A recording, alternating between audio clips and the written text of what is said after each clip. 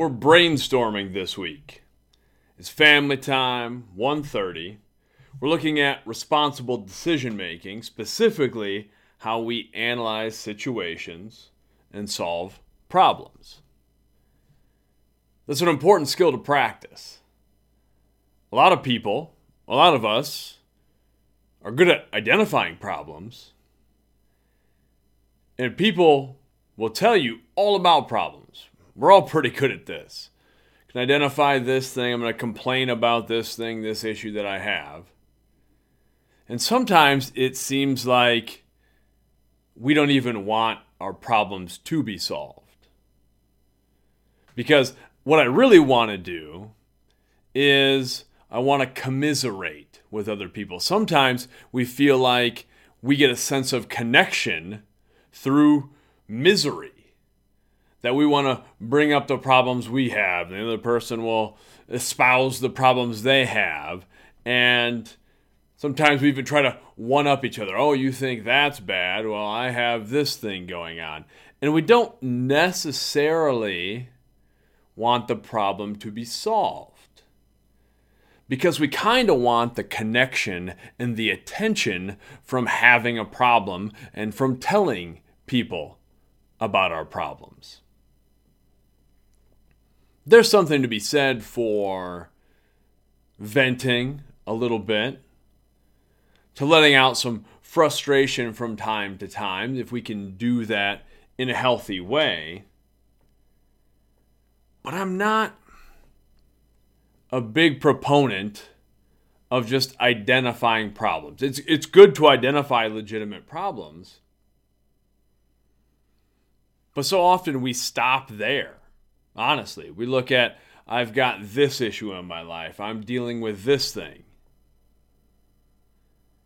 Then it comes a time where we have to consider some solutions. I don't really believe in complaining. Not that I don't do it on occasion. And I try to recognize when I am complaining about something, I try to take a step back for myself and say, all right, is this really solving anything? Is this really helping the situation? I want to be focused on solutions.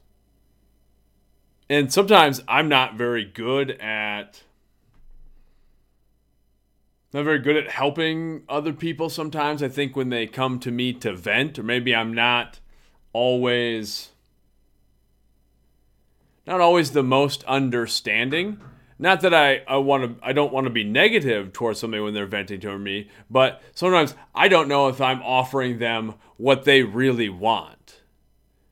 Because I'm all about solutions. Okay, you have a problem, then let's come up with some solutions, possible solutions. And that's where a lot of people get stuck too, is we get stuck in this game of sort of undermining possible solutions immediately. We think, well, we could do this. Well, no, but we have this impediment and this problem, and there's this conflict that goes along with it. Okay, well, how about this thing? No, this could go wrong. This is a problem. This is a problem. We're good at naysaying. But if we really want change in our lives, we have to practice coming up with solutions, and then at some point, putting those possible solutions into action. That's the only thing that's actually going to solve a problem or change things, is some sort of action. We're going to talk a little bit about different types of brainstorming. That's kind of how we start. We identify a problem, and then we start brainstorming. What are things that we could do to change the situation?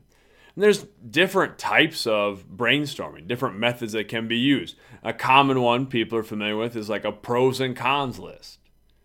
If we have to make a difficult decision, it's good to spend some time analyzing that situation, to write a list of the potential positives and the potential negative side effects of making that decision.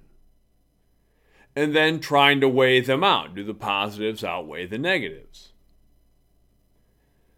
One that we're going to spend a little time with that I like is the idea of blue sky brainstorming. And this is a popular form of brainstorming. I'm not exactly sure who initially coined the term, but the idea of blue sky brainstorming is that you're throwing out any and all ideas, at least in the initial phase of brainstorming. That there is no bad idea. That it's just solution after solution after solution, no matter how radical or impractical. And then, after we've put up as many possible solutions as we can, then we can go back and analyze and cross some things off the list by looking at their viability. Do we have the resources to make certain solutions work? Are they practical? What's going to be the impact on other people? But that's the next step. And as with anything, we're not able to do step 2 if we don't do step 1. And we often cut ourselves off at step 1. I just want to get in that practice. This week I want you to identify some problem that you have, some issue, something that you want to resolve. And it doesn't need to be a major thing, it can be, but something that you would like to resolve or some change that you would like to make. And then I want you to blue sky brainstorm.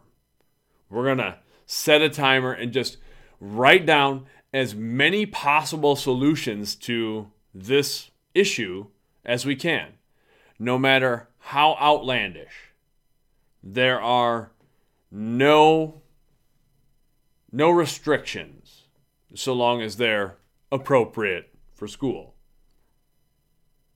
Then we'll take a little time to consider, okay, which ones are actually most practical, most feasible. But if we don't put limitations on the initial solutions, we at least give ourselves the freedom to experiment and explore a little bit.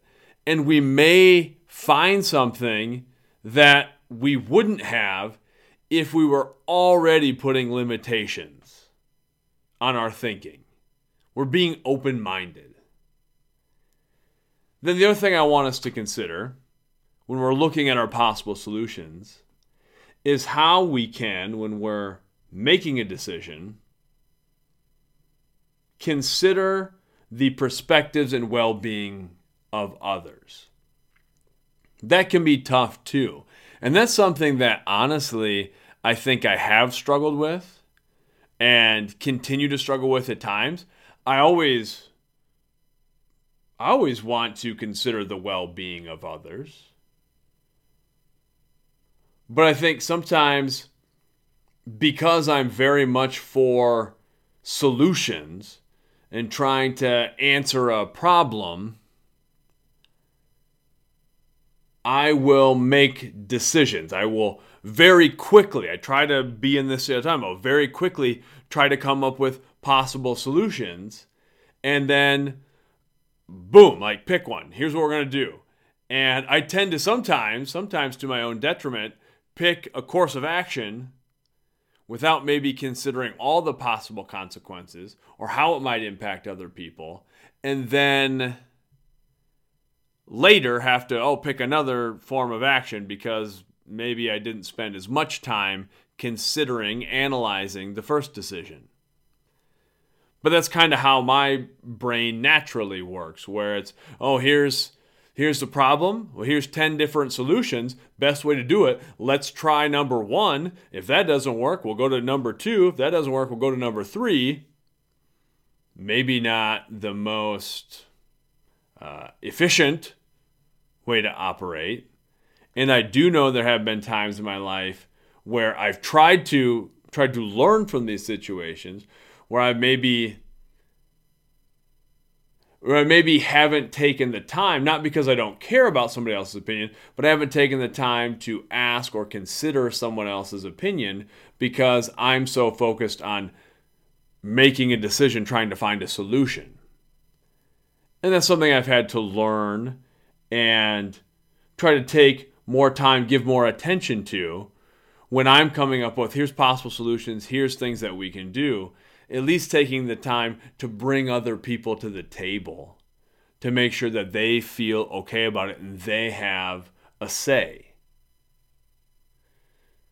So that's what we're going to do. Identify a problem, do some blue sky brainstorming, and then consider how we can bring others to the table, how we can welcome them in, consider their perspectives and their well-being when we're making decisions.